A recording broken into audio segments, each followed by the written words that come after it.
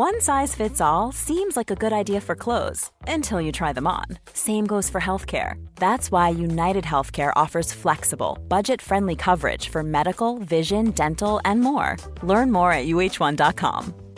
Mom deserves the best, and there's no better place to shop for Mother's Day than Whole Foods Market. They're your destination for unbeatable savings, from premium gifts to show-stopping flowers and irresistible desserts. Start by saving 33% with Prime on all body care and candles. Then get a 15-stem bunch of tulips for just $9.99 each with Prime. Round out Mom's menu with festive rosé, irresistible berry chantilly cake, and more special treats. Come celebrate Mother's Day at Whole Foods Market. Hey, I'm Ryan Reynolds. At Mint Mobile, we like to do the opposite of what Big Wireless does. They charge you a lot, we charge you a little. So naturally, when they announced they'd be raising their prices due to inflation, we decided to deflate our prices due to not hating you. That's right. We're cutting the price of Mint Unlimited from $30 a month to just $15 a month. Give it a try at mintmobile.com/switch. $45 up front for 3 months plus taxes and fees. Promo rate for new customers for limited time. Unlimited more than 40 gigabytes per month. Slows full terms at mintmobile.com. Mom deserves the best, and there's no better place to shop for Mother's Day than Whole Foods Market. They're your destination for unbeatable savings, from premium gifts to show-stopping flowers and irresistible desserts. Start by saving 33% with Prime on all body care and candles. Then get a 15-stem bunch of tulips for just $9.99 each with Prime. Round out Mom's menu with festive rosé, irresistible berry chantilly cake, and more special treats. Come celebrate Mother's Day at Whole Foods Market. This is Paige, the co-host of Giggly Squad, and I want to tell you about a company that I've been loving, Olive & June. Olive & June gives you everything that you need for a salon-quality manicure in one box. And if you break it down, it really comes out to $2 a manicure, which is absolutely insane. It's also so easy to get salon-worthy nails at home with Olive & June. The difference between how your nails used to look when you did them yourself and now with the Mani system is a complete game changer. The best thing about Olive & June, too, is it's a quick dry. Dries in about 1 minute, lasts for 5 days, and full coverage in up to 1 to 2 coats. Visit oliveandjune.com/perfectmani20 for 20% off your first system. That's oliveandjune.com/perfectmani20 for 20% off your first system. Quality sleep is essential. That's why the Sleep Number Smart Bed is designed for your ever-evolving sleep needs. Need a bed that's firmer or softer on either side? Helps you sleep at a comfortable temperature? Sleep Number Smart Beds let you individualize your comfort, so you sleep better together. J.D. Power ranks Sleep Number number 1 in customer satisfaction with mattresses purchased in-store. And now, save 50% on the Sleep Number Limited Edition Smart Bed for a limited time. For J.D. Power 2023 award information, visit jdpower.com/awards. Only at a Sleep Number store or sleepnumber.com. The following is a presentation of the Force Center podcast feed.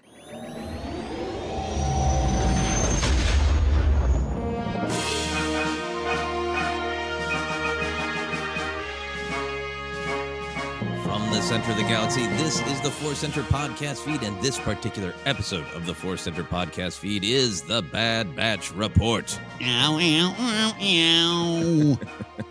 There we go. Beautiful noises from Ken Napzok every week. And this week, that was Toto 360, right? Sounding like he was maybe singing along to Axl Rose. I thought that was pretty great. I'll take that. You were right about Toto. You know my almost sounds well, and I will absolutely take the sing-along to November Rain. It's very beautiful. The O is very Axl-like. Anyway, we never know what strange cultural references may be attached to Star Wars, and this is just the first 30 seconds of the podcast, so you're in for a ride, listeners. I'm Joseph Scrimshaw, and the person making the wonderful noises is Ken Napzok. Hello, friends. So we are here to discuss the Bad Batch television show. Of course, we are talking about episode 9. It is titled Bounty Lost. It is written by Matt Michadnovitz, who is credited almost every week as being the story editor. So it was great to see an episode scripted by Matt, and it is directed by Brad Rao and Nathaniel Villanueva. Content-wise, this is about a 24-minute episode, and then 4 minutes of great credits from every place on the earth. If you want to know who is voicing the characters, you can watch those extra 4 minutes. So they've talked a lot about how this is the second half of the show that's been kind of in some tweets from some of the creators. And it was great to get to that big pivotal moment of Omega being captured last week and go into this week, Ken, really wondering, what is the second half of the season going to feel like? What is the launch going to be? How did you feel about that question of, are we launching into the second half?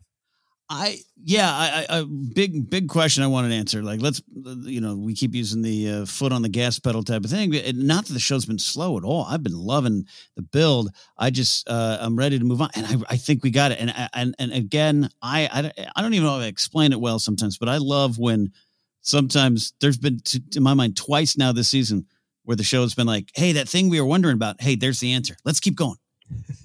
and I love that. I actually really like that. To me. Yeah, absolutely. It was one of the things that I responded most to in this episode of that, where there was definitely forward movement in the just mechanics of the plot and also just information, character growth, just forward movement across the board. Mm-hmm. The one thing I wanted to ask you before we got into our overall reactions there, watching this episode, the second half of the season, kicking off the second half of the season, are you feeling like this season of Bad Batch is going to tell its own complete story and then still leave room open for more seasons? Or how are you feeling about the end game of this season of Bad Batch? Is it going to be a complete story, or is it going to have any sort of cliffhanger element in your mind? This is a great question. I wonder about this even more than Mando season 3, right? Which is this a brand new Mando within the show? Because I can see it going either way. They're doing such a good job. It's so serialized. We want it, and we feel it's going to be season 1. It's its own story. Then how do you take those characters and what they've learned forward more than even just the plot? But there's so many wonderful big questions being asked and then answered, and then which causes more, right? So I sound very vague, like a politician trying to come down on both sides of an issue. But I think this is going to be a contained story. And then we move the characters to other parts of the galaxy. Yeah, I think this is just going to be the story of Star Wars storytelling for a little while, particularly with the movies and with this animation, the animated shows being on streaming, right? Yeah. I think there's going to be this challenge to tell a contained, satisfying story that ends not with a cliffhanger, but with a bunch of characters looking out at the horizon at the possibility of other challenges. The first Star Wars movie ended up doing this really, really well because of the unknown of, is there going to be any more of these movies? That it feels like a very complete story, and you could just kind of headcanon like, yep. And then since the Death Star fell apart, that probably took care of things. Yeah, Vader's still out there, whatever. You can view it as a complete story if you want to, the first film. Yeah. But it's very much setting you up to go on to this wonderful adventure that we're still talking about over 40 years later. And I think just because of the economics of streaming, we don't really know how Disney Plus is going to look at it. Netflix is really looking at the value of a show is if it draws in new subscribers. Right. They kind of don't care if, unless it's really winning awards, they kind of don't care if a bunch of people who are already subscribers really love that. They want to draw new subscribers. And we don't yet know how much Disney Plus might be motivated by that. So I'm really intrigued by all of these creators trying to do a great job to tell one satisfying story and leaving open the possibility, but not creating a frustrating experience for viewers where it's a huge cliffhanger and then there's no season 2. You're raising a very smart, insightful, potentially haunting business aspect to everything that's going on, because we saw with Clone Wars, and they feel they didn't get to tell the story, and so many things still left on the table, and some being brought back, some in great books, et cetera, et cetera. But yeah, that's a great question, because what if they were like, God, Mando season 2 just really didn't. We're good. No more stories, and we'd all be like, could you?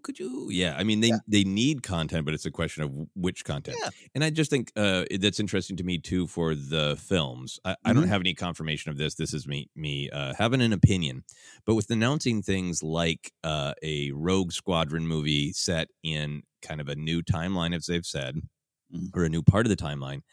Man, does a Rogue Squadron movie suggest this could be a great movie? And if you like it, then we'll make more. But it is not announcing the Rogue Squadron trilogy, right? They are not committing that much. It's just one movie that could clearly become more movies. And I feel like seasons of new shows on Disney Plus are in that same place of like, yeah, this might go for 7 years. This might be the new thing, or it might just be one. Yeah, I mean, look, it always seems crazy now to look back, but up to like season 4 Game of Thrones, they always had to wait for the renewal. And it seems that just seems bonkers, right? But yeah, it's the business of it. And I just think this is a wonderful time. We're spoiled with Star Wars riches, but yeah, you don't stop even for the MCU stuff. You don't stop to think of, well, this is still a business and this is still shows and they need subscribers. It's a reality. Haunting, like I said, but I trust we'll be okay. Haunting, much like this episode. Thank you for taking the time to have that conversation. I think it was just really on my mind as I'm thinking about the rest of this season, and that feeling that I'm getting that this is going to wrap up a story and leave them open for more stories, but it's really going to tell its own story, in my opinion. We'll see if I'm full of hooey. But for now, let's talk about this episode, Bounty Lost. Ken, what was your overall reaction? Did you love it, like it, struggle with it? Were you haunted? Haunted indeed. This is great stuff. They're on a great run. It's been a wonderful season. I keep recommending this show to Star Wars fans who haven't taken the dive into this end of the pool yet. And I will say I'm finding more of them than those who have watched it, which might go to our first points in the conversation. But all that aside, I'll say this, great visuals, right? We always say show's beautiful. No, just great visuals and the aesthetics all the way through this episode. The choice of the abandoned cloning facility. I wrote, and I didn't know we were going to go into haunting stuff today. I wrote both familiar and haunting. Like it was the glory of the Camino cloning facilities in another part of the world, another part of the galaxy. And it really did have a little horror vibe at times. So I really enjoyed that. We can talk that, but also going to the big reveal. I'll say first, the big reveal around Omega in this episode, I'd say kind of became less and less surprising as the show went on, right? But I love that. And I think and this goes back a ways, and I've been a part of this, we've talked about it, it's the Plagueis staff factor of it all. I do think we can get so hung up on theories and predictions, which are so fun and will continue to fuel a lot of the excitement for shows. But I just sometimes love that when the answer that made sense and the answer we get is just, it's the one. It's like, yeah, that's it.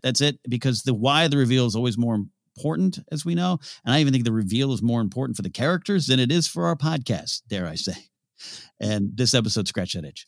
Yeah, no, I totally agree with you. I think that this was such a satisfying answer to this question that I really think they were trying to play fair on. They weren't trying to make it too mysterious or too weird of like, what is Omega's superpower? Does she actually have all the powers of all the Bad Batch clones? Like they weren't trying to play it up too much. It was all really coming from character and from nuance. And I think this revelation that she is genetically valuable because she is a first generation unaltered clone and the last possibility of making more pure Jango clones or the last with Boba Fett, we'll get to that, of course, it's powerful to me because it affects her as a character. It possibly affects Boba Fett, which we'll talk about, but everything about it is just sort of moving on a character level and on a thematic level, which we'll also get into. I won't pontificate on that now because that was one of the things that was really powerful about this episode to me is that reveal wasn't just here's an answer to the mystery. It was the kind of the core of what the episode was about to me. Yes. To point where I was excited that was it. Could there have been other possibilities? But yeah, we're going to talk about that. But hey, I love to. We got Tech, Mr. Wikipedia giving us the answer. Final thing for me, and I'll kick it back to you, sir. The Fennec Shand aspect. Fennec Shand is great. I love what they're doing with Fennec Shand. But I tell you what, this just gets me hungry for more Fennec Shand content. I definitely can't wait to spend more quality time with her in the sense of, how true is her heart? How cold is her heart? Ming-Na Wen has some great layers in what she's doing. Some somber notes are in the voice of, reflections of some other experiences, reflections of lessons learned or directions maybe she felt her life had to go. So far, the presentation of her is wonderfully on the surface, meaning I want more. And is Book of Boba Fett the show that does that? I don't know. Do we need Book of Fennec Shand? Maybe. Well, I mean, I think Book of Boba Fett is going to be definitely a two-hander in terms of being both Boba Fett and Fennec Shand's story. It seems like our friend Ash Crossan had a great interview with Ming-Na Wen that I watched yesterday, and she was talking about Ming-Na Wen was mentioning, like, the show is about the relationship between Boba and Fennec, and I can't say anything more than that. So it already seems that way. I also think, like, for me, what I'm enjoying about this is I feel like we're seeing a character in the Bad Batch of Fennec Shand who is open to the possibility of connection and kindness, maybe, but that's not what she's leading with at all. She is being a brutal bounty hunter, doing what needs to be done, proving herself. And that sets up really great to see this character who still has all of that acumen and that possibility for coldness, but has now gone through a near-death experience, is bonded with another person who went through a near-death experience, and is maybe approaching things with more honor and connection than they used to in their youthful days that we're seeing in Bad Batch. Yeah, and definitely has no problem with Bib Fortuna being killed. Absolutely none. I mean, I feel like Bib has probably done some real a-hole things. I think he's earned it. Yeah, I don't. Bib was literally not a stand-up guy when they shot him because he was sitting down. But I don't think Bib is a stand-up guy. Not yet. Yeah, I mean, he should have been out there helping his relative Beezer, but no, just let Beezer rot. Anyway, back to this episode. I really like this episode. Each episode is really connected, building on itself, but having this great sort of a tonal variety in a certain way. I was really thrilled that this one just picked up directly from last episode. It gives it this serial adventure vibe where if you set up a big challenge, a big conflict, a cliffhanger up to a point, I really like just picking up like, look, we need to find Omega. We're racing away. We're being chased by Crosshair. It's one problem into the other problem. Absolutely love that.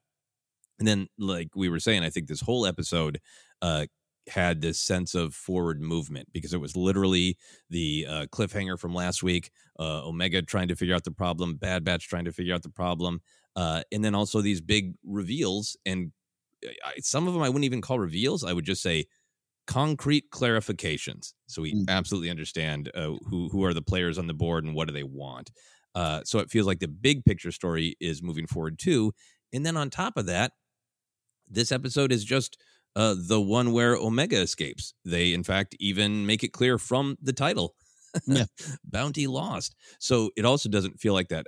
This is that 4-episode arc that's so great, but Omega's captured for so long, and it's 4 episodes. Like, no, this show has its foot on the gas. It is changing the situation and moving forward. So I really love the forward movement aspect. I'm right there with you on again when she kind of got out, and again the episode hadn't ended. I don't know, she could have been recaptured, but I had that thought too of just like, yeah, I'm good. I'm glad we don't have week after week of trying to break her out or anything. And I didn't expect we would, but it goes to the Wrecker head reveal of just finally like, yep. All right, there we go. That's what it is. Just something about it that, like you said, this forward momentum is really grabbing me. Yeah, I think it's because for me, there's been so many great shows in genre in streaming, and like I really love many of the Netflix Marvel shows.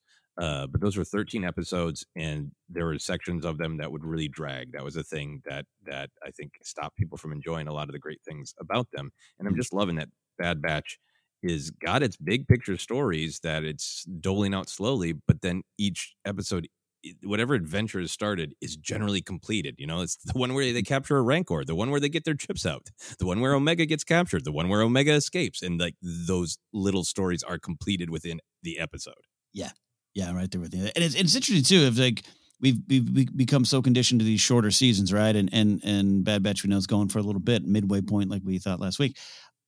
It's so funny to just your conditioning of it's episode 9. Who's going to die and what are we doing in the season finale next week? It's just like my muscle memory takes over, and it's like, we got the time. Yeah. The other big picture thing for me, and we can dive into some themes, is I just thought that this episode had some good variety. There was a tonal variety in that this series has been very comedic, and there's definitely some funny comedy moments, but way less comedy in this episode, and a lot more action than in some of the episodes, and just a lot of horror, a lot of dread. We say every week that this show is beautiful, and I think episodes like this are really celebrating the technical capacity of the animation has advanced, but it feels like the artistry has, technical advances are great their tools, but tools still need to be wielded by humans, and they're using like Fog is this show's best friend this episode. Like they just used the hell out of Fog to get that sense of dread and that sense of the unknown and that sense of horror. So it is just great to see that tonal variety that the technology is allowing them to make the episodes kind of have different and rich tones. Yeah, the fog kind of a star of this episode, right? I mean, it's definitely present, and I had the thought of just like, Fog clearly was in the Clone Wars at some point. Dagobah, little Foggy, but it just was used so well, and that again, that aesthetic all the way through. It worked for me in so many ways, and we, again, yeah, you're right. So the show's been beautiful, and obviously that can go to big sweeping vistas and planets and action and close-ups and rack focuses between characters. But this had just as much, and it wasn't clear. You couldn't see through the fog, and I love that. Yeah. Last thing for me overall is just I like the variety and focus too. Of like Omega has often been a huge part of the Bad Batch, but we've always stayed a little bit more with the Bad Batch. And the Bad Batch, the older clones, were not the focus. This was Omega's episode, and it was one of the things I was hoping for last week, that if this episode was the tale of Omega, getting away from Cad Bane, that it would at least be partially Omega herself escaping, as well as the Bad Batch trying to find her. And I was delighted that most of it was Omega being resourceful, getting herself out, but also needing the Bad Batch in this great Star Wars tradition of the individual is important and the group and the connection is important. I felt like it really followed through on that, but it was great to have an episode where we mostly spent time with Omega and watched her follow the squad rules. If you get in trouble, use your comm. Yes. Good rule follower, that Omega. All right, let's dive into the big themes and ideas. What did you feel like was at stake in this episode, Ken? What was at stake was, well, we're going to get to a big one. I think of personal value, but I want to talk about the Finn, the honorary Finn theme of Alone Together. You even touched upon it. It's been what's going on, the group and the individual and the power of both. And on display all through this episode was what I would call the power and often need of taking care of yourself. Fennec says it, kind of has a cynical view on it, saying the exact quote I did write down because it was pretty good. They won't get here in time. Speaking of the Bad Batch, the only person you can rely on is yourself, and it's probably proven that to herself time and time again. But Omega, once resourceful and skilled, self-rescuing kind of hero here in this episode, but needs her friends and is longing for the new friends and connection she's made and the power of that. And the flip side of Todo 360 doesn't have the support and connection he wants, lying to himself about how Cad Bane treats him. And I thought great comedy from that, real good comedy stuff from Todo, but driving that point home of when you're alone, these things happen, and how Cad Bane treats Todo affects the overall success of their mission and all those kind of things, and how well you work together and how well the individual can stand on their own. All big themes that we've been dealing with all through this show, but it really popped for me in this one. Yeah, and big Star Wars themes as well. But yeah, I think that connection between Omega and Todo, it is so much more than just the practical plot of how does Omega escape? She manipulates Todo. It is so much about what their relationships are with their respective parental figures. Yeah. Older buddies. I don't know exactly how you would say that, but yeah, I am totally with you on that one. I think that there was a lot about, as you're saying, what is a person's value? That was definitely reflected in Todo 360. We even got to see that even Omega, in her need to manipulate Todo 360, is kinder, right? Like she does actually fix his leg, and then when she does knock him out, says, "Sorry, it's only temporary," to make it clear that she's valuing him more than his cruel master. Yeah. But I thought so much of this idea of what is a person's value was so focused on Omega. It's what I think you and I were both thinking about when we're talking big picture about the reveal of the fact that she is a first generation clone and is carrying this ability to make more direct DNA clones of that direct Django source. But everything then about it, almost every character's motivation is in how they see Omega, what makes her valuable. And we get everything from she is valuable because of her financial value. She is valuable because of her genetic makeup. And then, of course, she's valuable for her actual humanity and skills. And I loved how much the characters just kind of baldly stated that. Yeah. There's that moment where Cad Bane, who is really flavorful and spicy this episode, he said, "How's my asset doing? My name is Omega." That cues you in right away that's what we're doing here, is we're asking that question of, what is her value? We, of course, see that Bane's only in it for the credits. That's all he cares about. You were talking about this. Fennec seems like there is a possibility she could care about Omega, but we also learn that in this particular adventure, she's only keeping Omega safe because she's being paid to. But you're so right. In Ming-Na Wen's performance, there is a little bit, it's open to interpretation. But she does just directly say to Cad Bane, you of all people should know it's all about the price. Again, attaching Omega's value to being financial. And then I think one of the great things about this episode, of course, is that we learn that there is some divide on Kamino, that Lama Su wants Omega for her value to the cloning operation, and says, recover our property. So there we have another noun. We got asset, property, price. And then this great discovery that Nala Se has made a genuine connection with Omega, and her value is more her humanity.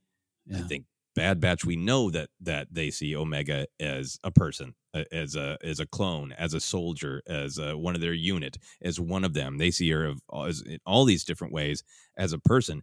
But this episode, I think, really reinforced like what Hunter has kind of been saying of like, I can't really focus on what the Bad Batch should be, what the unit should be in terms of, are we mercenaries, arms dealers, soldiers? We're caregivers for Omega. That's our mission now. In this episode, seemed to really, really highlight of that's Hunter's mission, is to keep Omega safe, period. Up top, you really hit on something I love. It's just like you have Omega's value and different views of that value, and you really do have this all roads lead to Omega, and it's all different paths. And the Cad Bane line, which was also just a funny line in a way, but really telling, really cutting, and everything like you said with Omega and the Bad Batch. Yeah, it's about that, the connection breeding care. And Nala Se and everything, I think ties in some bigger picture, especially with what's going on and always has been going on with the Empire. And I think that all factors into it as well. But the finding your value thing really inspired me in many ways. Yeah, absolutely. I thought it was absolutely great. What are some other ideas or themes that you wanted to pluck out of this episode? If I may, I'll spin it off a little bit from finding your own value. Yeah, please do. Yeah, so it's pretty cut and dry in some ways. Omega is facing who she truly is, and I love when Star Wars you can take some of these themes and start applying them to your own conversations around your own life or your own path. And I feel all of this ties into this idea of Leia saying that you never be afraid of who you are, and Omega is not quite there yet because she's just really truly learning it. And there's always kind of that life lesson of knowing your worth. Yeah. And accepting nothing less, right? Like relationships, jobs, podcasts, whatever it is. Knowing your worth is a very important part of life and who you are, what you're capable of, and what's inside that people need or are aware of that makes you special. And that can be a very positive thing. But I love this episode is haunting. And this information, she's scared. And it's never easy, I think, in life when you really find out who you are, because then people do, just like you're describing, Joseph, people have different reactions to that, right? Mm-hmm. I'm a great cook. Oh, I need you to cook for me. Oh, you think you're so good? You think you're so smarty? All those kind of things. And there's a burden to it, and people can come after you for it. And sometimes you want to run from it. And Omega is faced with this one truth, and I boil it down to, you are very special. We'll dive into the canon connections and the bigger things at stake, but you are very special, right? That's a positive way. It's a greeting card way to say it. But that's a lot of ramifications that she has to face or deal with. And that great shot of Omega's reflection in the tube and what she says about that, what she doesn't want to be, and knowing where you come from was something that Rey dealt with. And that's why I think it all ties to that. And we're not done. It's just starting here. And that's the last 5 minutes. The Michelle Ang delivery and some of those Omega lines was heartbreaking, but inspiring once you really kind of discover, here's who I am. Choice. Yeah. Yeah, no, I love what you're saying here, and I think it connects really directly to Rey's journey in Rise of Skywalker in particular. Her whole journey, but it's put on the table in Rise of Skywalker very clearly. But it's also what Kylo's dealing with from his first scene in Force Awakens, right? Of Lor San Tekka saying, "I know the truth of who you come from. You can't deny the truth of your family." And he's like, "You're so right." And there's that pressure of like, are you identified by these heroes? These royalty to Lor San Tekka of Luke and Leia, and maybe Han. I don't know if Lor San Tekka thinks Han is royalty.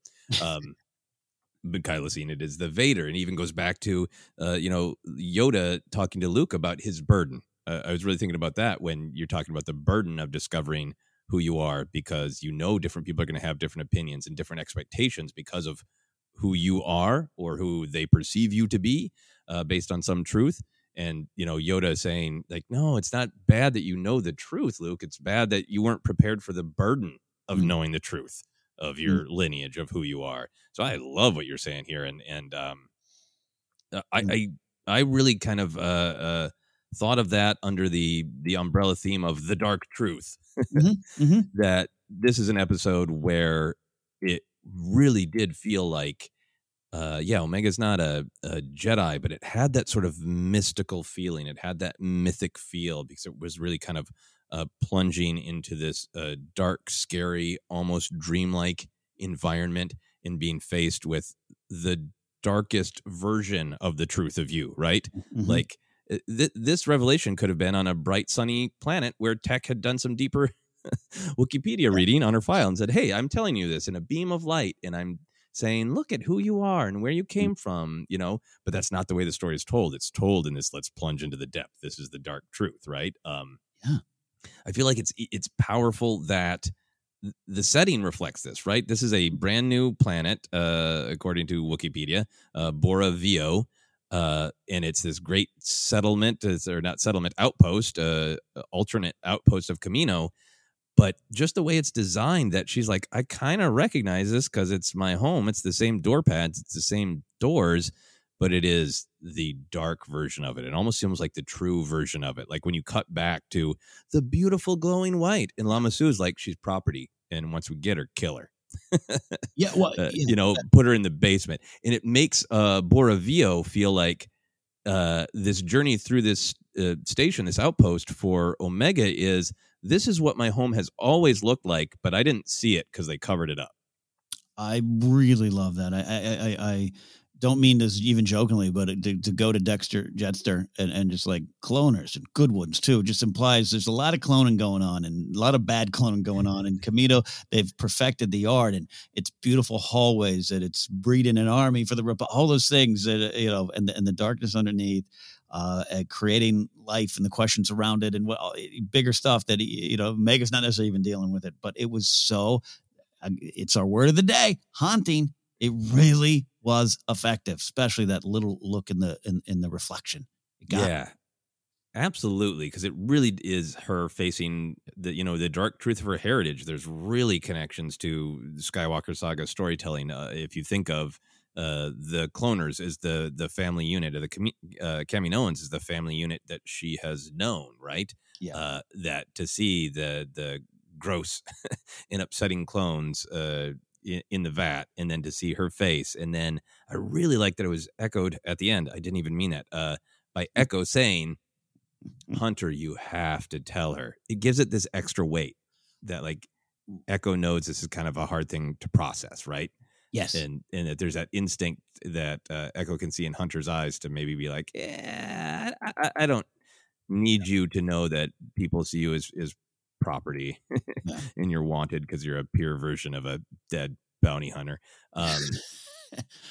And yeah, like you said, I really wanted to highlight her line of I don't want to end up an experiment in a tube. All of it was in what is happening thematically, what is actually happening plot wise, and just the actual visual. The whole thing was so reminiscent of Empire Strikes Back to me. Obviously, just the establishing shot of the outpost is very, very Bespin, right? The mist and the fog is very, very Dagobah. And there's one shot in this episode. There's many shots where scary people come out of the mist, but there's a shot of Omega it's very short, backing up as Bane comes out of the shadows, and it is extremely similar to the shot in the Dagobah tree cave of Luke backing up as Vader comes out of the mist. Right. It really connected those, not in any sort of canon way, but in an emotional way of that's what's happening to Omega. She is seeing this horrible truth and has to process what it means to her. Great pull. The motifs, right? Good old Star Wars motifs and aesthetics and what it makes you feel. These sense memories we have as fans for previous things we've watched. I think that's great. Can I jump in on something talk about the Please. Echo line? And you and I were talking up top. There's obviously going to be a lot of videos and debate and discourse, both positive and negative, and all the way in between about the connection to Boba Fett. We'll dive into it as well. We're not here to comment on anyone's thoughts on it. Either way, we're dealing with what we saw in this episode. And one of the reasons, the stuff you and I were talking about up top of how it matters to the characters more than us. Echo's line really, really was effective for me in the sense of it's not just information. You've got Hunter. It's her. It's her life. It's her knowledge of what's going on. She needs this, even though it's tough, the burden, all those things. It was a great line, great delivery. Love that little moment. Absolutely. And I think it pays off because she has before been restless to get off Kamino to go explore the world, right? In the galaxy. And then in the pilot, obviously, there's some not great stuff happening on Kamino. But this is the first time where she now never wants to go home, never wants to go back to the place that she grew up and is the only place that she has ever known, right? There are ramifications for her knowing the full truth. And the fact that this episode ends on a promise that they never have to go back to Kamino is really showing her sort of acceptance and beginning to process the fact that maybe I come from a dark place. What does that mean for me? Well, I don't want to be that dark person. Yeah. The final thing for me, you touched on this, but I thought it married well with everything else. There's this kind of sort of deeper mythic dark truth, find out who you really are. And I thought the Todo 360 stuff played as comedy and it played as bounty hunter commentary, but it really dovetailed with Todo also can see the dark truth that Bane does not give a bleep about him, but also just won't accept it. You know, the line, well, Mr. Bane is very busy. Talk about he's just sitting in the cockpit. He's very busy. It's a good laugh line, but it is a good contrast to Omega, who is looking at the hard truth and processing the hard truth, and Todo, who will not look at the truth. No, it was like I said, well played, Seth Green. Great job with Todo. But that line particularly, there's a lot of when Omega helps him, it's sweet for Omega, but it was really, I was sad for Todo. It's not a good life you got. There's so many droids in the galaxy living good lives, man. You deserve better, Todo. Yeah. I mean, go join the early rebellion, Todo. You know, who knows? Todo's on Andor too. We'll figure it out. Yeah, he's around a tree. They're all around trees. It's great. He was pulling that first rope on the biker scout. You just didn't see him. With 2 repaired legs. We talked a little bit about how these themes that are unique to this episode really reflect the larger storytelling morality perspective of Star Wars, but other big ideas there for you?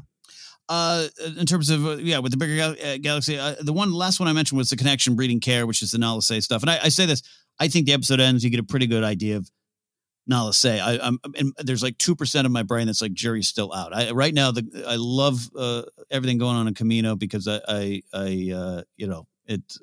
fear for them as a people, as a species, but I also am upset with them a little bit right now, but not Nala Se. So, anyways, all that to say, connection breeding care, and you can't deny that she's grown to care about Omega and how that is viewed as such a negative, right? Your personal interest in the young clone have threatened our operation enough. And that ties directly into some of the bigger lessons in Star Wars. But the Empire, we know, doesn't value these connections. We harp on that stuff all the time when talking about the Empire or the original trilogy era of Star Wars. The Empire doesn't want you to connect with others because that you form dangerous feelings, such as, not limited to, love, sympathy, empathy, compassion, care, concern, community, and purpose.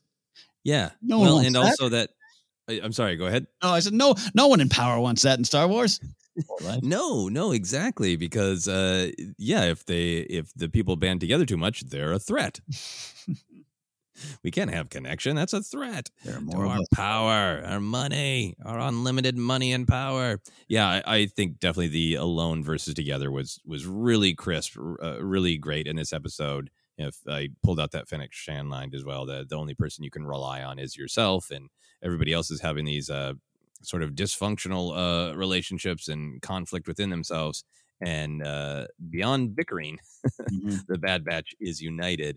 And it's nice and literal. It is literally Omega and the Bad Batch on either end of the galaxy trying to literally make connection with one another. And it is that saves them. It's not like Wrecker going like, here's where Duros's weak spot is on the neck. Shoot for that. It's the victory is connection. Yeah. The victory is connection. That is a great T-shirt. There you go. The other big thing for me that popped is in terms of like large Star Wars theme, is just this idea of generational change. And it is everywhere in the Bad Batch television show, I think, because it has been doing this great job of showing us this generational shift in the entire galaxy as the Empire takes over. But what's going on in this episode is Lama Su is basically desperate to say, like, no, nothing can change. No new technologies. You can't have, stormtroopers. You got to have clone troopers. And in order to make that not happen, I need to get this kid back. But Omega then herself becomes this symbol of the next generation, hope for clones, maybe hope for the Bad Batch, but just definitely a symbol of youth coming in. And the fact that was really, really echoed with the relationship between Fennec and Cad, right? Yeah. That this was called out between Cad Bane of like, I am the old experienced guy. I've heard your name ringing out, kid, but you can't step to me. Yeah. And then Fennec, for the first time ever, Cad's got his butt kicked a little bit by Jedi, but this was like Fennec walking over old man Cad, right? Like, it was a great bounty hunter fight and they both got their licks in, but it could have been framed as two great bounty hunters go toe to toe and they both get in hits. Yeah. But there was something about it that just really made me feel like this is that first moment where maybe Cad Bane has this moment of like, I can't be the best bounty hunter forever. This younger person really put me through my paces. It's the fastball just zipped by him and he didn't catch up like he used to. 100% to Ken Random Sports Reference, right? Yeah, no, and I really felt that. I felt that when the first kind of explosion goes off and he thumps up against the wall and doesn't pop right up. Yes, he also took a basic explosion to the face, but I love that because when it starts. I would say, like you said, he's heard the name. There's maybe some respect on the concept of the name, but there's no respect really present from Cad Bane. And he's kind of like, just give me the money. Get out of here. It's me. I'm Cad Bane. I got the hat. Come on, give me the money. Exactly. And then it doesn't go so well. I mean, ultimately, like, the fight is relatively even, but for how much they've built up Cad Bane over the years as unstoppable. He's taken it to Obi-Wan and Quinlan Vos and all number of badasses and held his own.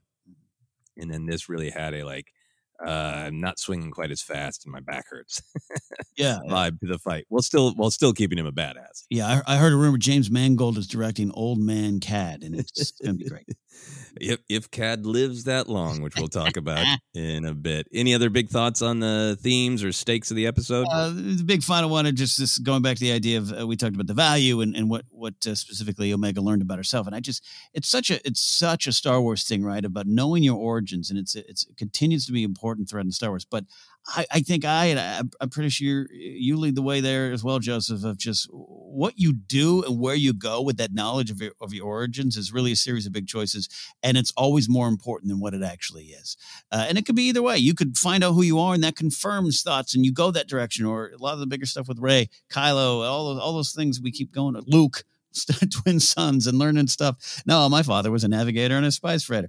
Learning your origins is important to Star Wars, but that's not the end of the journey. In fact, it's only the beginning. And Omega and the Bad Batch continue to face those big discoveries and choices every week, which continues to be part of the more inspirational and intriguing parts of the show. No, I totally agree. And that's even there with Anakin. And I think we sometimes forget that because we're so used to thinking of Anakin and Vader as sort of like the center of the Skywalker saga up to a point. But, he starts out as a slave, a little nobody kid on a backwater planet. And he still becomes something else. He becomes a couple of something else's. Yeah. But I really like the story in Star Wars of face your past. A lot of times there's going to be darkness in it. But then once you get to know your past, once you get to understand your past, then you choose your future. And that was really facing the dark past, I think, was what this episode was about. And really looking forward to, we're not going back. We're not going to Camino. Where are we going next? Who are we going to be? The belonging you seek. Oh, wait, I've heard that before. Exactly. Is not on Camino. All right, we're going to take a quick break, and then we're going to dive into moments of action, comedy, and canon, and talk all the Boba Fetts, all the bounty hunters that could be. We'll be right back.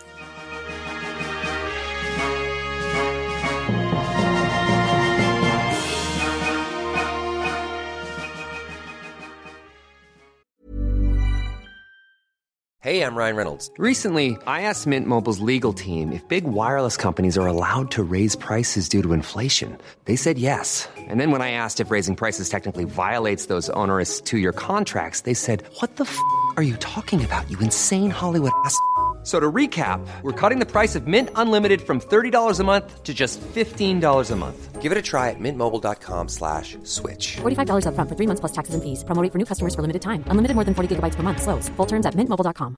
Jewelry isn't a gift you give just once. It's a way to remind your loved one of a beautiful moment every time they see it. Blue Nile can help you find the gift that says how you feel and says it beautifully, with expert guidance and a wide assortment of jewelry of the highest quality at the best price. Go to BlueNile.com and experience the convenience of shopping Blue Nile, the original online jeweler since 1999. That's BlueNile.com to find the perfect jewelry gift for any occasion. BlueNile.com. Planning for your next trip? Elevate your travel style with Quince. Quince has all the jet-setting essentials you'll want for your next getaway, like European linen, premium luggage options, buttery soft Italian leather bags, and so much more. And it's all priced at 50 to 80% less than similar brands. Plus, Quince only works with factories that use safe and ethical manufacturing practices. Pack your bags with high-quality essentials you'll be wearing for vacations to come with Quince. Go to quince.com/trip for free shipping and 365-day returns. Hi, I'm Daniel, founder of Pretty Litter. Did you know cats tend to hide symptoms of sickness and pain? I learned this the hard way after losing my cat, Gingy. So I created Pretty Litter, a health monitoring litter that helps detect early signs of illness by changing colors, saving you money and potentially your cat's life. Pretty Litter is veterinarian developed, and it's the easiest way to keep tabs on your fur baby's health right at home. Go to prettylitter.com and use code ACAST for 20% off your first order and a free cat toy. Terms and conditions apply. See site for details. Life is full of what-ifs. Some awesome, like what if AI could fold your laundry? And some, well, less awesome, like what if you have unexpected medical costs? United Healthcare can help get you covered with Health Protector Guard fixed indemnity insurance plans. They supplement your primary plan to help you manage out-of-pocket costs. No deductibles, no enrollment periods, and especially no more what-ifs. Visit uh1.com to find the Health Protector Guard plan for you. I'm Sandra, and I'm just the professional your small business was looking for. But you didn't hire me because you didn't use LinkedIn Jobs. LinkedIn has professionals you can't find anywhere else, including those who aren't actively looking for a new job, but might be open to the perfect role, like me.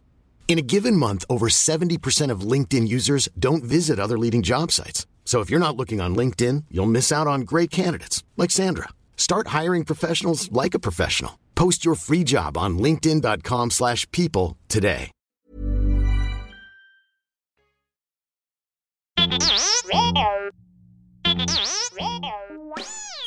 Force Center friends, make sure you're keeping up to date on all the great content from Jennifer Landa.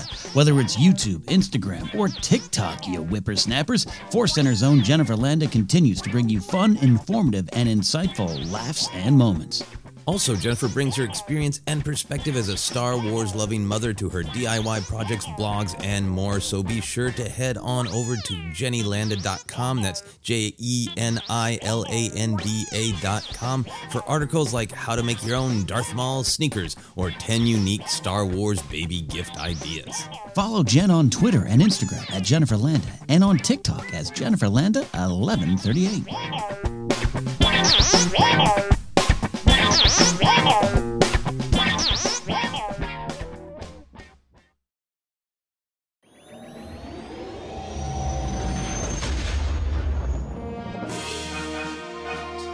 And we are back to finish our discussion of Bad Batch Episode 9, Bounty Lost. Ken, there's a lot of action in this episode. Did you have a favorite action moment or two? I did. I'm going to start. I'm going to start small. It's also comedy, but I'm going to start small because I think I've developed a little, I don't know, care, concern. I want better for Todo. I don't know if he 100% deserves it. He's made some choices himself in life, but I kind of want better for Todo. I'm going to give him credit. I love when he sweeped in and grabbed the score. And then I also love when he lost it. The leg sweep she does on the explosive, everything. Lot of great leg sweeps, kicks, and all that stuff from Fennec. But I just love that Todo had this, I got it, boss, I did well. Oh, and when the money just falls out, again, probably more comedy than whimsy, but it was an action moment for me, an action moment for Todo. No, I put it in my list of action moments too, because not only it's that moment where Cad thinks like, yeah, I got this, and like Fennec's like, no, I'm aware of the distract me and throw a bomb at me trick. I've seen that one before. Yes, even though I'm young, and does the great cool kick, and that would be cool. That would make my list by itself. But then the fact that it blows Todo out the window in the utter pain of the credits falling. Those are imaginary unmarked credits from an imaginary galaxy, Ken, and I still had an instinct of like, grab a bucket, you can still catch them. Don't let that money fall. Yeah, I'm not a crypto coin person, but for fun, I invested in a little bit, and that was me holding the credits and watching as it just fell out, and I didn't understand what I was holding. Yeah, I felt like Todo too. So watching them fall into an unknown environment below, but probably not a friendly one. Yeah, that's great. So that was on my list. First thing for me on my list was just the sound of Cad Bane's double LL30 blasters. That I went to Google it because I was like, I think Cad Bane's blasters are unique. I'm not sure. I'll Google it. And when I just put in Cad Bane, Google offered up, Cad Bane's ship, Cad Bane's hat, and then Cad Bane's blasters sound. So I know I'm not alone. That's a thing that people Google. It's just that high-pitched, abrasive, just really dynamic sound is like just the sound of the blasters was thrilling me. Alone together indeed on that search. I love that. Yeah, and right there with you. I mean, this is the thing, the little things we love about Star Wars, the sounds, the Ben Bird of it all, and it still shows up, and that's the standard he set in 77. And when something just kind of scratches that itch, it absolutely, you're going to do a Google search. Yeah, absolutely. So a sound that makes you Google search is a good sound. What other moments of action did you enjoy? I particularly enjoyed Omega as she's kind of trying to escape, but just sizing up kind of what she could do, and then jumping on Todo and kind of riding him down as a little power lift, little repulsor lift. I thought that was a great little smart bit of action, fun, cute in its own way, but also so effective. Yeah, and then pretty brutal. Like I think a lot of this episode was meant to make you feel some sympathy for poor Todo. The way he ended up on his head in a way that can't be good for his neck. No. And I got little neck problems every now and then. I was like, I was doing the stretch. Oh yeah, I did some cracks. Yeah.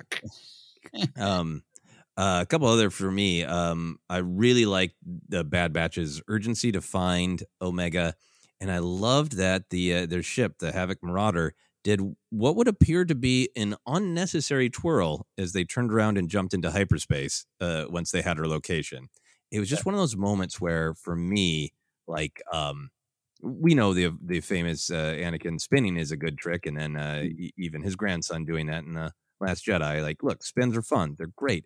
But it really connected to me of like, hey, remember when we get caught up in the details and the explanation and the physics, like a lot of things in Star Wars happen because they're cool and fun, particularly visually, you know? Yeah. This is always going to be a galaxy where TIE fighters scream in space, in the vacuum of space. And I love it when I see one of those details of like, I'm sure there might be a reason in some, you know, ship manual that like, oh yeah, 3 spins is really good if you're heading this direction in hyperspace. But just watching it is just like, they're so anxious to find Omega. They had to do 3 spins before jumping into hyperspace. It's so cool. Look, man, if I was flying around the galaxy in a cool ship, and a lot of cool ships in this episode and season, I've been spinning left and right. Yeah, you got to spin to find your friends, right? Yeah, absolutely. One of the ones I loved, I wrote it down as dueling headbutts. I wrote the exchange of headbutts, but I think dueling headbutts is better. It's a great B-side there of a banjo album. Cad Bane gets the classic one in for. I enjoy a good classic headbutt, but Fennec comes in with just a sweet. We talk about generational change in headbutts, Joseph. Yeah, I mean, like did she invent headbutt uppercut? Yeah, that's what she did. It's a head cut, an upper head cut. Yeah. It was great. An up butt. She did an up butt, clearly. Yeah. Oh, I take that back. Anyway, I'm such a great call that like, and I think that had that feel too of Cad Bane of like, look, kid, you haven't been around. You don't know the tricks. You think we're fighting with arms and legs, headbutt, and it works. And then she's like, I know that one. I snake up and then upper head butt.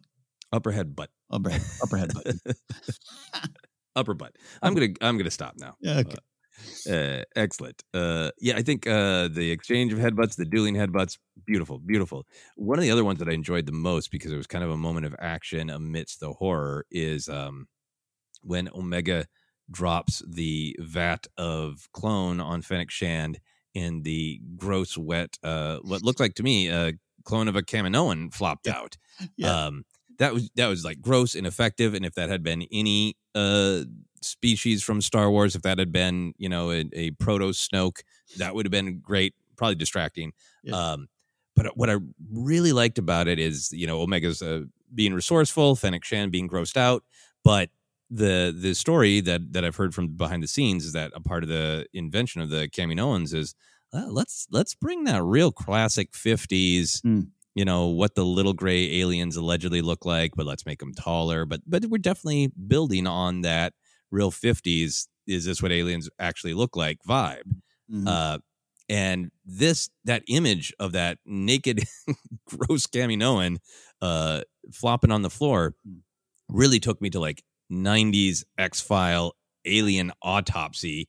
And it just kind of connected the in-world action to kind of the behind-the-scenes genesis of the Kaminoans for me. I loved it. Smokey Man is in the corner with a theory. I wrote down Fennec's grunts of disgust being covered in the clone because it was very live action. Like I also watched this at 5 a.m. today, so I could have been a little blurry-eyed. It almost like I felt like Ming-Na Wen was on screen, not an animated version of her. It was a really good little disgusting. No disrespect to that clone, just I felt it. Yeah, it was very visceral. Of wet, a disturbing clone falls on you. Is that what you watch with the subtitles, right? Is that what it said? Wet, disturbing clone falls on. No, I don't. I think all the noises were from Fennec, not from like splooshing of clone or anything like that. I got one more. How about you? You got any more? Just one little one for me. A lot of action all the way through, and sometimes you just want to focus on something that grabs your attention. I like flamethrowing Bane, and I'm sure he's probably used that before, right? Nothing pops to mind. Again, watching this early in the morning for me, I just kind of went, flames, and I really enjoy a good flamethrower in your wrist. Oh, that's great. Yeah, no, I really enjoyed that too because it did seem like fun and tactical. Like he finally got enough distance between himself and Fennec, and it was not taking any chances. So out come the flames, and then that was followed up then by that great moment of Cad Bane getting kicked off the platform and getting to see his jet boots and his real upset groans and snarls. Yes, as he has to get back up there, and the way he flopped over the edge, right? like in the Clone Wars, there's moments where his jet boots are like, haha, you weren't ready for that. I'm so slick with my jet boots. And this was like, my jet boots barely saved me and I could barely climb over this ledge. Yeah, he does. Cad Bane's getting too old for this bleep. He does this really tired, exhausted Fosbury flop, like he's doing the high jump or whatever, and just like, man, I felt it. And that's why you tied to this generational change you talked about. That's the big theme, but I felt that in this moment. Yeah, that it was a great moment of action because it was cool, and it was also like, oh, geez, another one of these. God, on my back. Great stuff. Any more action, or should we move on to comedy? No, comedy indeed. Yeah. So I do you agree with me that there weren't as many moments of comedy? Yeah, no, there wasn't there was some great moments, some great character moments. Even the big reveal, you said confirmation. I think that's a better word, but the reveal of the Boba Fett stuff is just Wrecker being like, what does that mean? Like, it's funny because it's Wrecker. Whoa, yeah. And I'm there for it. I'm more Wrecker than I care to even admit or realize. But I had. I'll start here. We talked about this a lot last week. I am having a weird relationship with the overt Western villain Cad Bane of it all, which is not new at all. We know it's in his design. We have an upcoming episode on outfits, part 2. We talk about Cad Bane and the Western feel of it all. I love it. I really love it. I loved it in this episode, but I was like, he might as well have spurs and, ask for a whiskey at the bar. Like they're laying it on, and I love it. I just have it stands out to me every time more than it ever did. I was waiting for him to call Omega Pilgrim. Yeah, like John Wayne. Yeah, I think the thing that for me, like, it was almost it was effective, but it was almost a comedy moment. Was that sting when he came down the ladder? Right. Yes. Is that what you're thinking about? Because it was a real Western sting. Exactly the moment, which is great. It's a great piece of music. No one get me wrong. I really enjoy it because I enjoy Cad Bane, but we know where it's coming from. But it's rather overt. Yeah, I mean, it almost feels like the musical version of Leia's advice that you mentioned of, never be afraid of who you are. Of just like Cad Bane in the music is like, this is who I am. I'm Western. I'm space Western. You know what? I was already sold, but you double sold me. It's Cad Bane. Like Cad Bane plays it himself, like one of those people with a boombox or a little speaker on your bike that they're riding through, and you get to hear their music. That's Cad Bane. Yeah, he's got a lot of weapons and a lot of tech there, and maybe he did just to be extra ominous play his theme as he came down the ladder. I like it. For me, first moment of comedy is I liked that Todo 360 pointing at Omega with his removed leg and using it as a cane, and like obviously upset that his leg was detached, but trying to make the most of it by just using it for things. There was a great couple of them. You mentioned the pointing that really matched up with Seth Green's voice and performance, and just you felt in his voice that he was doing and another thing, and it really came across in the performance. Yeah, that one was great. And then also in that general section with Todo, when Omega is manipulating him, there's a ton of great delivery, as there always is from Omega. But when she's just about sold Todo on letting her out, and she says, "I'm only a kid." Yeah, it made me laugh out loud, and then it actually did really work with all of these different nouns that have been used to define her, right? And her, I think, thinking of herself and her own growth of that she is one of them. She is one of the Bad Batch. She is resourceful. She's a good shot. She is a clone. She is a soldier. She is one of them. So thinking in her mind of like, that's what I am. And that's why I'm getting out of here. But I'm going to get you to believe I'm just a kid. I'm just a girl. Yes. I still think No Doubt's a new band, by the way. That's how I work. Love that. And in that moment, my final big comedy moment, the payoff of Omega powering down Todo was wonderful because you immediately get a sense of what she might do. And then I've got these pangs of sympathy for Todo. And then she does, and she's sincere, and she's good at it. And he's like, whoa, my knee feels... It was great comedy of just like, it went exactly where you thought it was going to go, but the path there was the surprise. And that's where a lot of laughter, literal laughter comes from. You was talking about wonderful about the conflict of comedy and a good laugh comes from, oh yeah, I didn't expect it to go that way. And I was laughing over my coffee. Yeah, no, it's very good. And Toto got the, what he should have been expecting. Yes, right. Slow down. Yeah, it's comedy that is coming out of a dark place, and I think a lot of comedy is the power of it is acknowledging something not great and then getting some joy out of it and some perspective out of it by turning it into a laugh. Yeah. And the fact that Toto won't acknowledge the fact that this guy that you work for that you think you're kind of partners with doesn't care about you. You're so desperate for somebody to literally care for you that you're letting yourself be absolutely hoodwinked, and it becomes a moment of comedy. Yeah, and a moment of sadness for Toto. In a moment of sadness. This one was, I didn't laugh out loud, but I had to have it down here as a moment of kind of comedy and whimsy, is Cad Bane yelling at Toto. It had, obviously, the plot function of figuring out what's going on. But in general, I thought Cad Bane was written just line by line really well. It wasn't, his lines were a little bit more specific. They weren't generic badass.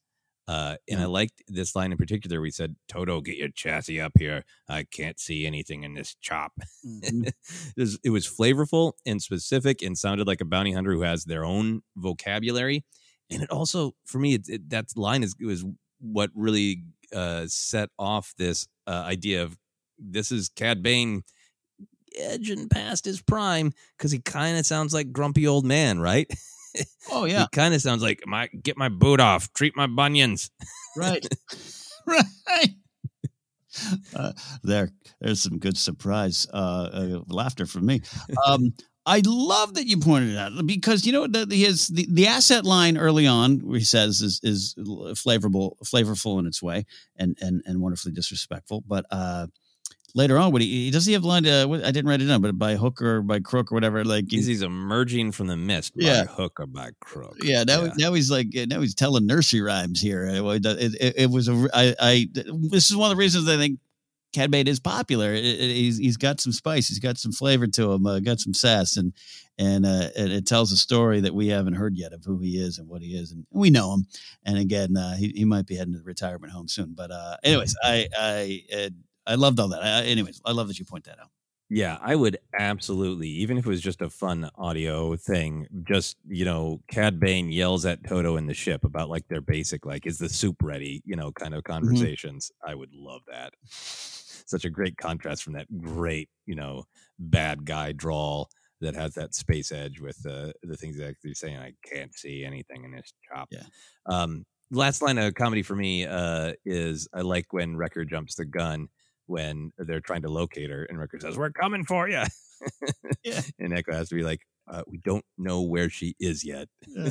It doesn't exactly say it that way. It's not that pointed of a joke, but it was sweet and funny. Of Wrecker, the whole point is you can't come for her yet because you don't know where she is. Oh, Wrecker. Oh, Wrecker. All right, let's get into it. Let's get into moments of canon, lore, connections to other stories. Let's start with, I think, the big headline of Boba Fett, right? Yeah. Boba Fett is the only other unaltered clone previously referred to as Alpha, which gives more context to Omega being named Omega. What was your reaction? Did you not want that direct connection between Boba Fett and Omega? Does it make you see Omega differently? Talk me through your feelings. This has been talked about for a while off air, kind of Discord, emails with friends. It's just there's a lot of wonderful theories, and we always talk the speculate responsibly thing around here. It has great meaning to us, but we have a lot of fun, and that's Palpatine's hairdo. Oh, she took her hair down literally halfway through the first episode. That doesn't want a lot of things in it there. I really. Could I hear arguments against this one? Yeah, absolutely. I just, for me, it just was like, well, yeah, we're on Kamino. Jango is the prime source of the material, and he's not around.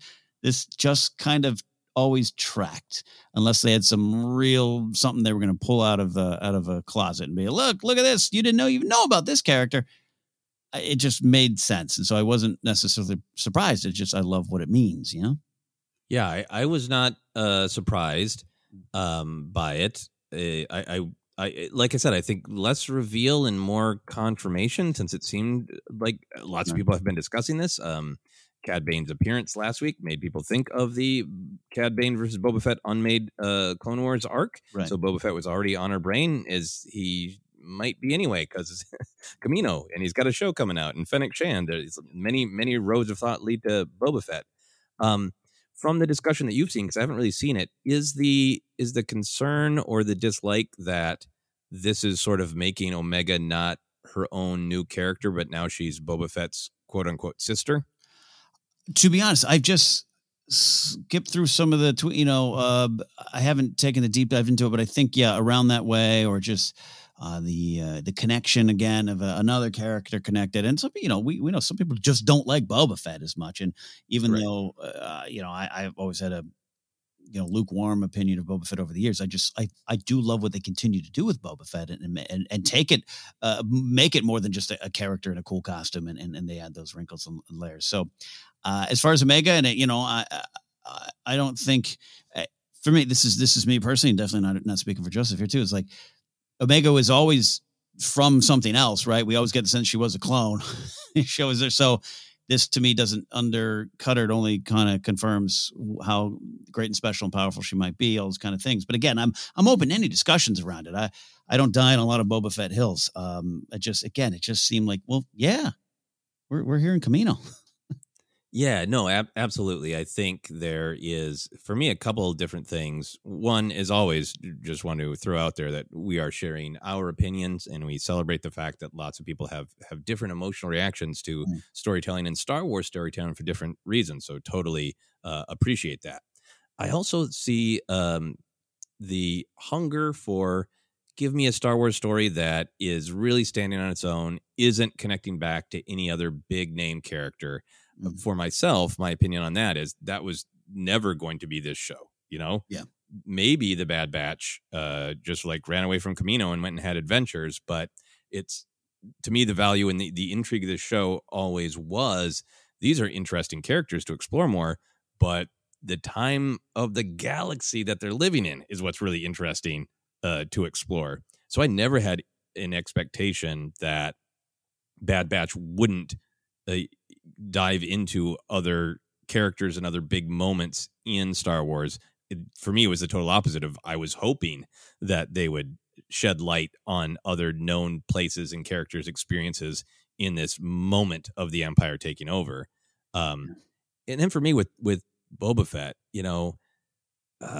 I totally understand any concerns, and I respect them. But I think, for my opinion, so far this show, has had so much respect for the character of Omega, I think, in that, like, early on, we had episodes where we made it really clear that not only does she want to be off Camino, exploring the galaxy, she doesn't want to just be taken care of. She wants to be trained. She wants to be a part of the squad. She wants to learn and be a part of something, but stand on her own 2 feet and not just be kept in the ship and safe. She wants to go out and explore and grow.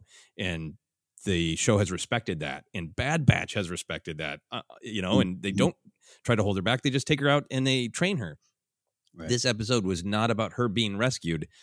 Episode was mostly about the Bad Batch can't do anything until Omega is resourceful and figures it out.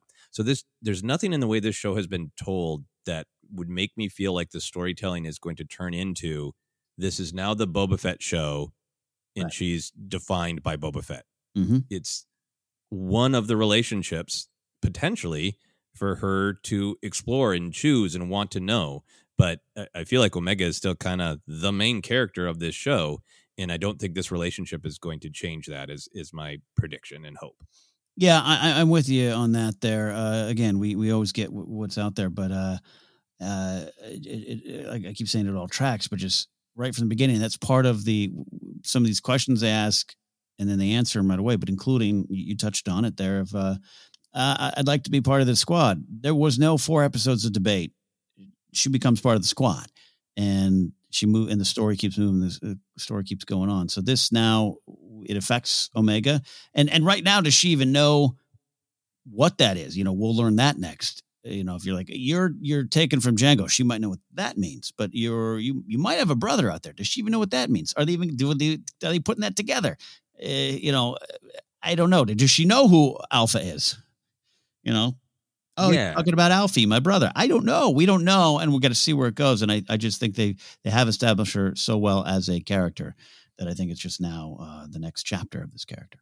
Yeah, yeah. I mean, it seems like the general clones who fought the war, right, really were probably raised, trained to see each other as brothers, but those bonds really grew, right? We see that in great episodes like the Pong Krell arc of they choose to be brothers, right? Yeah. Even though they have this genetic connection as well, and are probably trained that way, it's still also presented as a real active choice based on their life experiences. So I think that, Omega encountering Boba Fett and seeing who he is and seeing if she wants to call him brother, right. is an active choice that she gets to make. She gets to make that definition, and I kind of trust that that's where the storytelling will go. Mm-hmm. Yeah. I do. Yeah. Same. And yeah, I'm not brushing off any problems. And again, I just was swinging through Twitter right when we started press record, and obviously people are going to have hot takes and very valuable opinions on this and how they react to it. So we'll see going forward. I don't think the show. I get why the show in some corners says this, like, what is the surprise guest star that you already know every week? That's happened a few times. I get it. I'm really trusting where they're taking us on this ride. Yeah. Do you hope, Ken, that we will see Boba Fett? Where are you sitting with that? Or are you feeling like, great, that's acknowledged, that's connected, but now let's move on? I can't move away what you were discussing last week. And yeah, you see some of those conversations bubbling up of you could tie it all together if you wanted to. So yeah, Boba Fett showing up. I would be more excited than definitely I would have thought at episode 1. And that goes again, same with the Boba. I'm one of those like, oh, Boba Fett's gonna be Mando. Yeah, okay, I guess. And now I'm like, okay, this is you got me. You got me. I mean, hell, Kevin Scott has got me caring about Jackson, I keep saying, and I'm still kind of upset at that. So I would not have wanted Boba Fett in the Clone Wars cartoon, and then that's some of my favorite stuff. So I am very open to it now. Yeah. I so want Boba Fett to show up in Bad Batch, for a couple reasons. I was always excited about seeing Boba Fett, as you know, because I feel like he has so many unfinished threads of story, and it was so amazing from my Star Wars journey to see him go from the man of unstoppable mystery and cool armor who just fired off your imagination and then the character evolved, and Lucas gave him this different backstory. Where what's fascinating about him is that he's carrying all these different identities: Mandalorian, clone, bounty hunter, man of honor. Looks like maybe either a part of a Tusken Raider group or stole their clothes and equipment like a jerk. We don't know yet. But the point is, him showing up here is an opportunity to really put under the microscope what it means for him to be a clone. We saw in Mandalorian season 2 that he certainly didn't like being called kind of just the same as all those clones. Right. That led to a very fun barroom brawl. Mm-hmm. But I feel like his story from the Clone Wars is unresolved of how does he take that next step and put on the armor and become not a clone, not just a kid out for vengeance, but a fully formed bounty hunter. So there's so many things on the table where an interaction with Omega can let us see how he feels a little bit about the clone part of the identity. I really think we're setting the table for Cad Bane getting a little creaky, and this generational tale of, well, how does Boba Fett become the legend of being the baddest because he took out the baddest? And for me, I just so trust the way this show has been written that they could do all those things and still keep Omega centered and not just be like, Omega's not in this episode, it's now the Boba Fett show. I just don't think there's any evidence in the way the show has been written and directed so far that would happen. So I feel like there's room to tell this little Boba Fett arc in a way that we're also really learning about Omega, her perspective, her feelings, her decisions. Yeah, 100%. 100%. And yeah, so far so good, right? I trust what's been given to me so far and excited about what's to come. Yeah, absolutely. And it was delightful when we finished recording last week to see that many people were on the the team of maybe let's see that standoff from those unfinished episodes, that unfinished Cad Bane Boba Fett arc. But yeah, I will throw that out there again just for utter clarity. I'm really interested in all that stuff because I think they can tell the story without making it all about Boba Fett, without decentering Omega. Right. Yeah. All right, so let's move on to another Boba Fett question. Ironically. So they make a thing of, obviously, they need Omega because of her genetic material being the more direct sample left of Jango. Do you think the Kaminoans are hunting for Boba Fett now, too? That is a great question. Yeah, that makes some sense. I hadn't really stopped to think about that. If they're very aware, now Tech kind of gives. There's something when Tech reads it. I didn't write it down. So there was what I kind of felt of like they're aware Boba's kind of disappeared. Maybe feeling he could be dead, but we can't find him. So yeah, if people are aware that he's out there somewhere, that would be an interesting thing as well. Send Dengar to find. Then Dengar, who Crosshair is not Dengar, right? But there is a connection there visually. Yeah.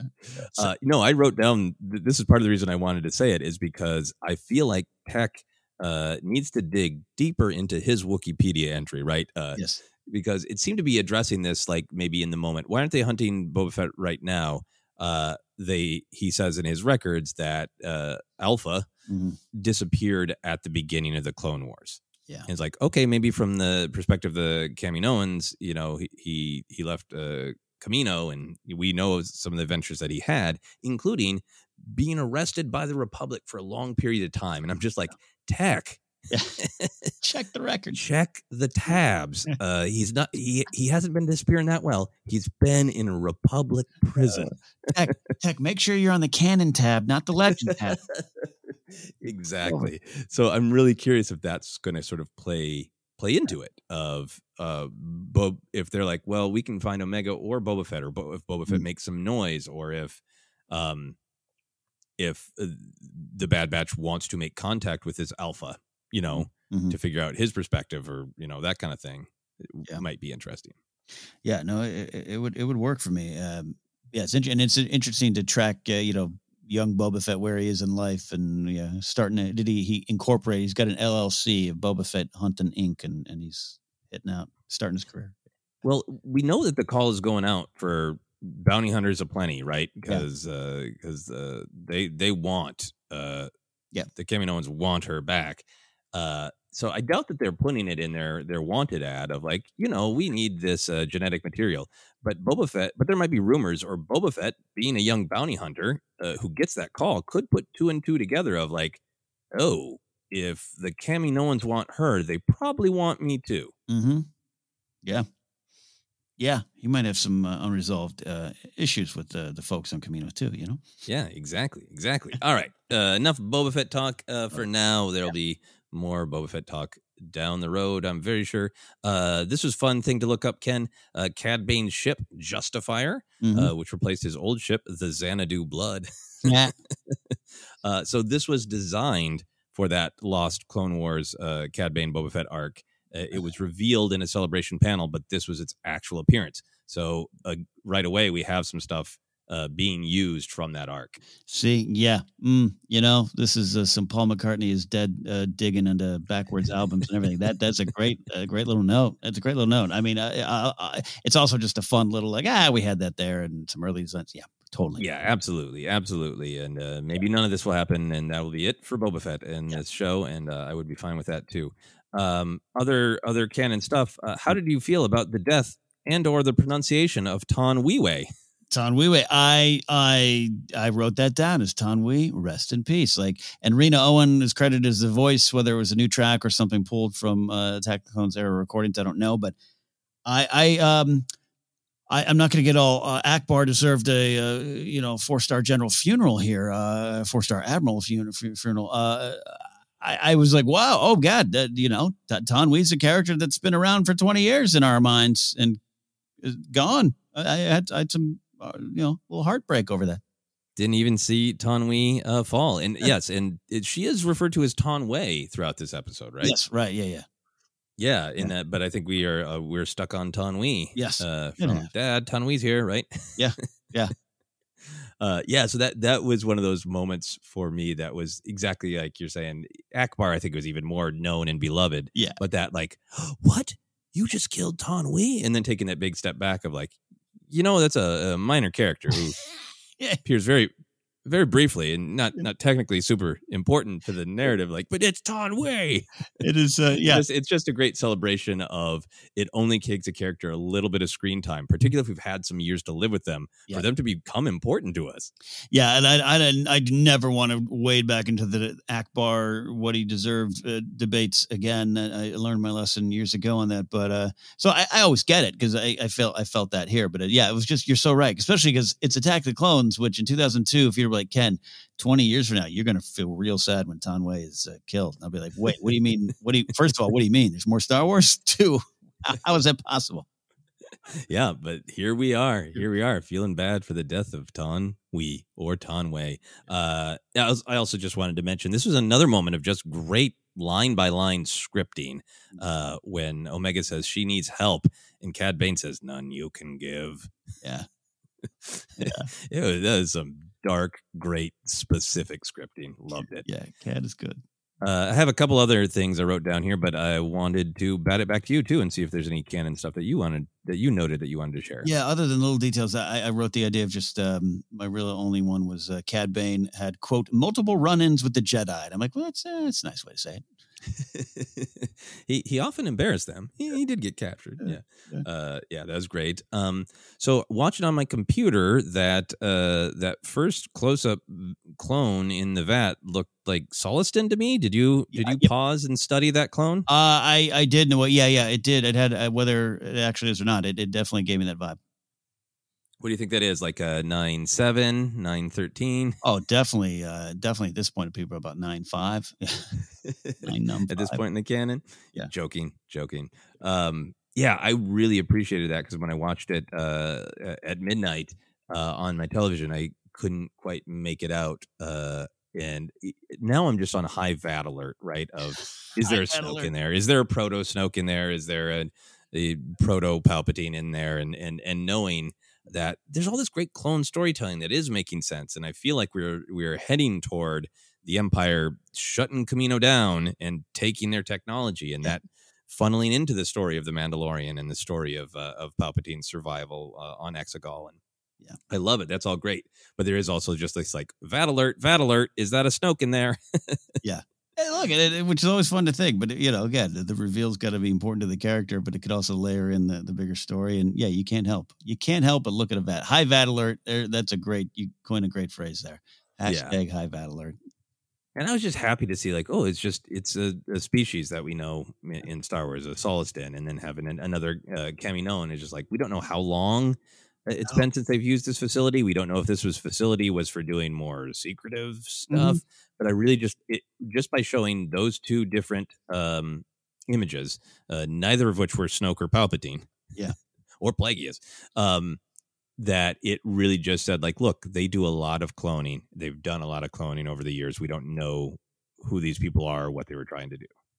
Yeah, it's fair. And again, it was so effective for what it meant to Omega, and that reflection shot is so beautiful, but just seeing the set is, and not knowing, like you said, all those questions you just asked, Omega's probably like, is this person even alive in here? Is this how long? And then what happened to Fennec? It just drove it all home in a great way. Yeah, absolutely. Anything else for you? No, relatively, I want to say canon light. There's some big canon stuff in this, but that was it for me. There were fewer like, ooh, yeah, we know that from this. Bora Vio, the planet, and the Leto system, according to Wikipedia, are new. I'm sure it gets said a lot, but it just made me happy to hear Bad Batch saying, we don't have enough information for a direct connection trace having had to memorize that connection trace line from the Phantom Menace. It was nice to hear. There you go. It hit me when Cad Bane said unmarked credits, which was like, okay, well that's makes perfect sense. But it did make me wonder: is that a more difficult ask now, as the Empire is like, hand in your Republic credits for Imperial credits? Yeah, exactly. Good point. My last canon question for you, Ken, is this episode kind of underlines a couple times that, like, well, Fennec Shand is not, her job is finished because Nala Se feels like, well, if Omega's safe with the clones, then that's what I needed you to do, is keep her safe. And it's don't bring her home. But it's underlined that more and more bounty hunters are going to come with that conversation between Omega and Hunter at the end, and saying, you can't stop them or fight them all. How do you feel about that? Does that make you excited to be like, ooh, who are we going to see? Or are you feeling I don't want the guest of the week? I don't need the guest of the week. I don't think I've ever needed, but when it's used effectively, I'm there for it. And so far, I don't think they've missed in this series. That's my view on it.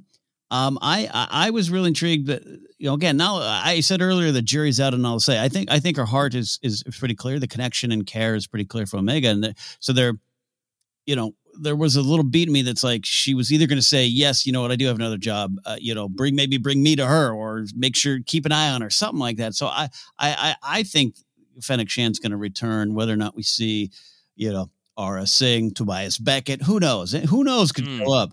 But I never want just a name. I do want it to have purpose. And I think the chase will still be on. Yeah. And I would just be happy to see Embo, because I love Embo, and it would be great to see Embo in just this high level of animation. Oh, yeah. Would be awesome. So I wouldn't mind that. I wouldn't mind seeing some new ones. And I'm still on Hondo alert. Not only Vet alert, Hondo.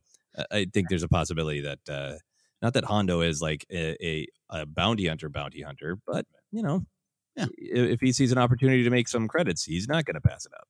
Hondo and Sid have had a drink and hung out. Oh yeah. Oh my gosh. Yes. Oh, they for sure know each other. Yeah. I think Sid and Maz Kanata text back and forth about Hondo. What's his tab like at your bar? Not good. Those Quackian monkey lizards mess everything up at the bar. Yeah. Was there anything in this episode then, Ken, that you disliked or questioned yourself? No, I think if you're on board with the idea of the Boba Fett connection, I think this episode probably worked pretty well for you. If you don't, good luck on your podcast and your hot takes, and they're valid because they're your experiences and points of view. Yep, absolutely. And I think I really have a lot of hope, and I'm very curious to see the way the rest of this show plays out. And I really hope that any revelation about Boba Fett is only going to be there to shed light on the character of Omega. That is my hope, and we will see if I'm right to hang on to hope. Yeah. I think for me, the only thing I didn't dislike, but I literally questioned, and I might have missed something in the background, but I just hope that Omega can be reunited with her crossbow. Oh, yeah. Absolutely. I so liked that. That was her bit of identity. And I like this, like, she's slowly being kitted out. She's got this comm that they gave her, which Cad Bane crushed, which was Crosshairs. Yeah. So now I need to get a new one. So maybe that's the next episode of raising money for Omega's new comm. Yeah.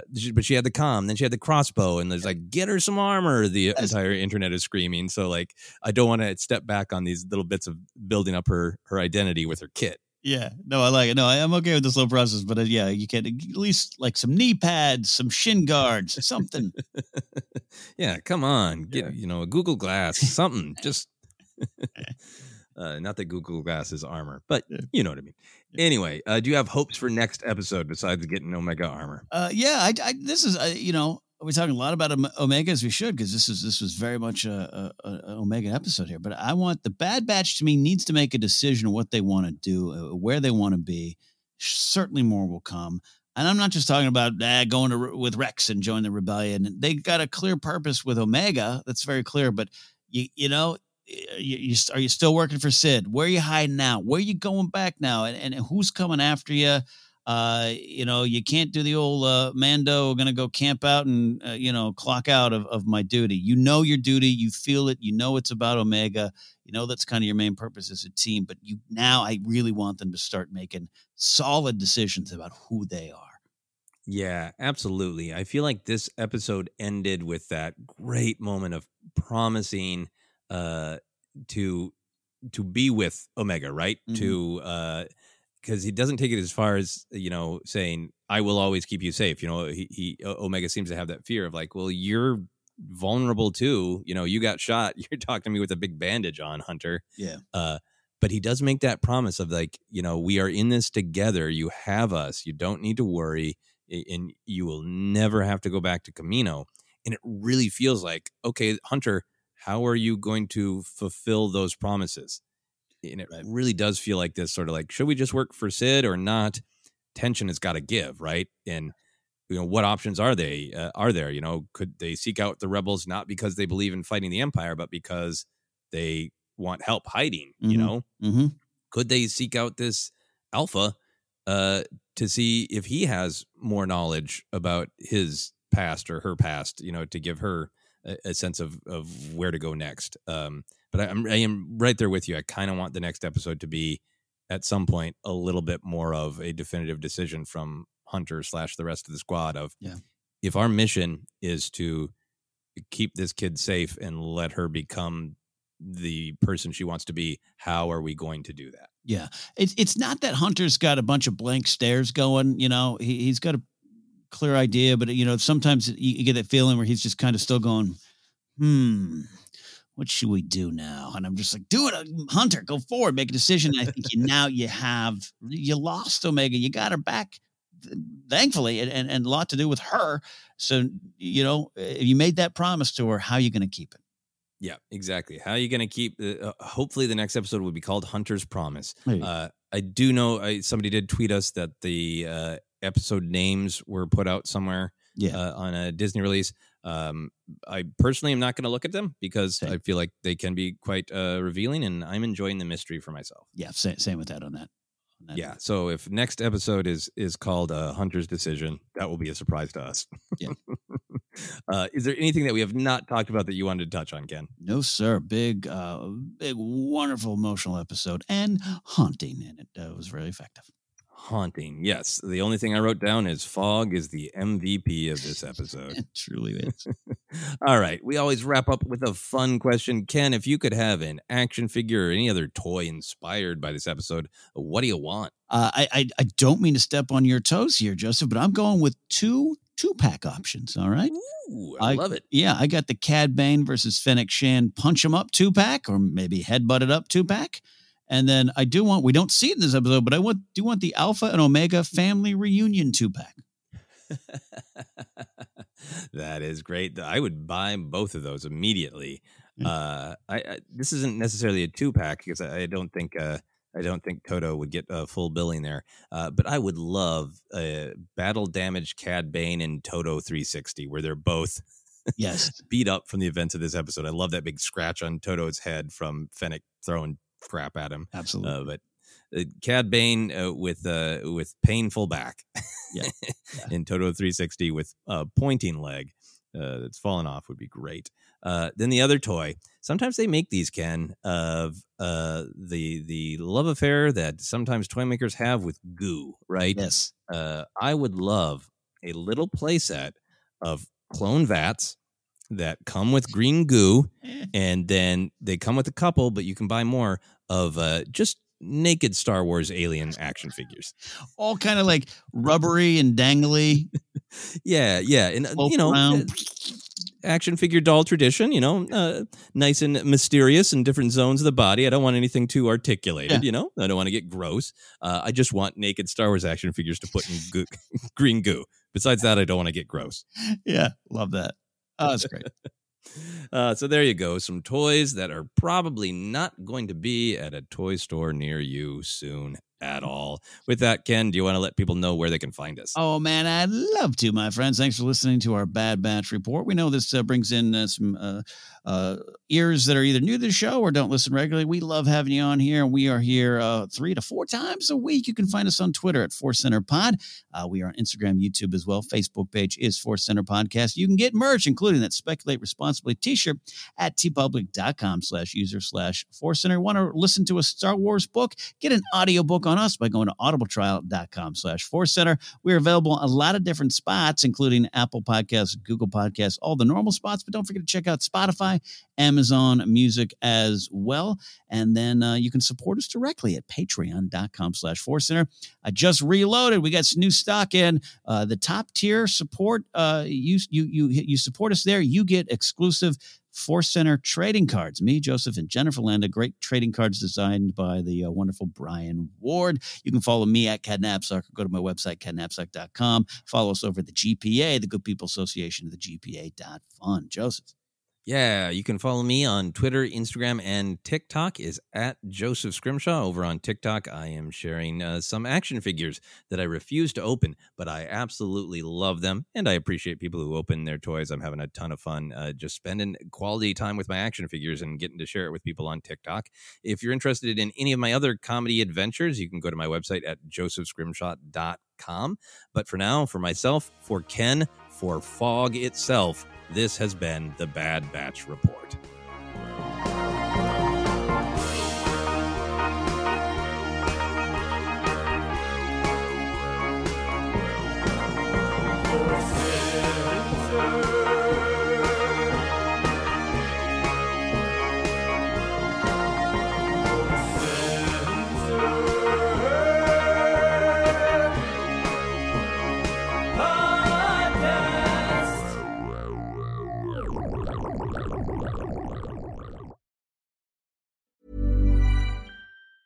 Hey, it's Danny Pellegrino from Everything Iconic. Ready to upgrade your style game without blowing your budget? Check out Quince. They've got all the good stuff, shirts and polos, activewear, and fine leather goods, all at 50 to 80% less than other high-end brands. And the best part? They're all about safe, ethical, and responsible manufacturing. Get that luxury vibe without the luxury price tag. Hit up quince.com/upgrade for free shipping and 365-day returns on your next order. That's quince.com/upgrade.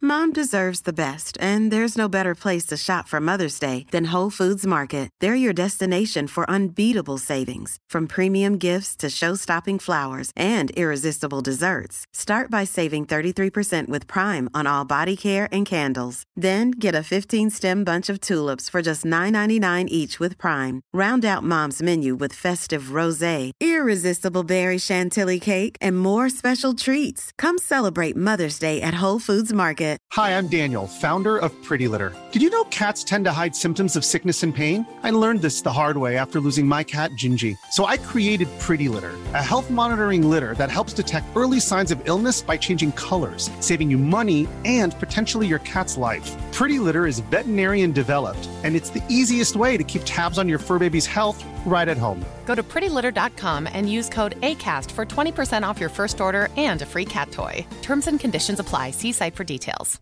Hey, it's Paige DeSorbo from Giggly Squad. High quality fashion without the price tag. Say hello to Quince. I'm snagging high-end essentials like cozy cashmere sweaters, sleek leather jackets, fine jewelry, and so much more. With Quince being 50 to 80% less than similar brands. And they partner with factories that prioritize safe, ethical, and responsible manufacturing. I love that. Luxury quality within reach. Go to quince.com/style to get free shipping and 365-day returns on your next order. Quince.com/style.